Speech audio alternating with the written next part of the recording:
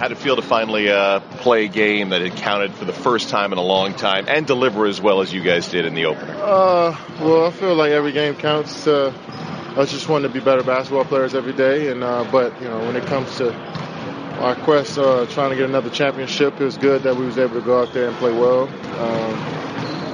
Game one's really, it's a fill-out game for both teams, I feel like, and we know the Spurs, their history there.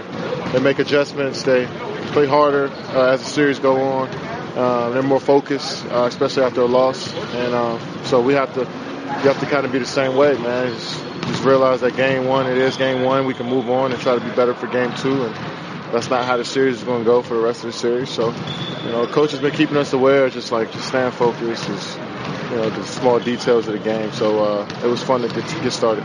There's so many interchangeable parts with you over the last 4 years under Coach Kerr, and he threw us all a little bit of a curveball when we saw the starting lineup with Andre Iguodala out there and, of course, JaVale McGee. When you guys were presented with that starting five, which I didn't realize had not played a single second together all season long, what were your thoughts on how effective it could be? Well, we just knew that we had to defend. We got to use our length. We got to talk on, defensive coverages, and we got guys that have high IQs, and when it comes to the game of basketball, you could throw our lineups together, but if you're not smart enough out there to make decisions on the fly or just make the right play on the offensive end, things won't work. And we got a lot of guys that just know how to play the game.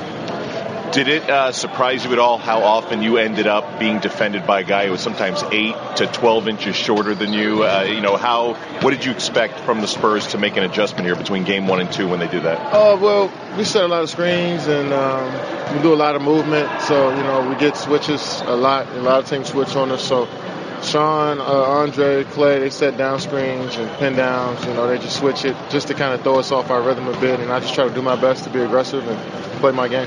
Just looking at years past, coaches would throw like a Tony Allen at you and try to get you out of your game, or Chris Paul, a small guy. How have you evolved even against facing smaller defenders, especially come playoff time?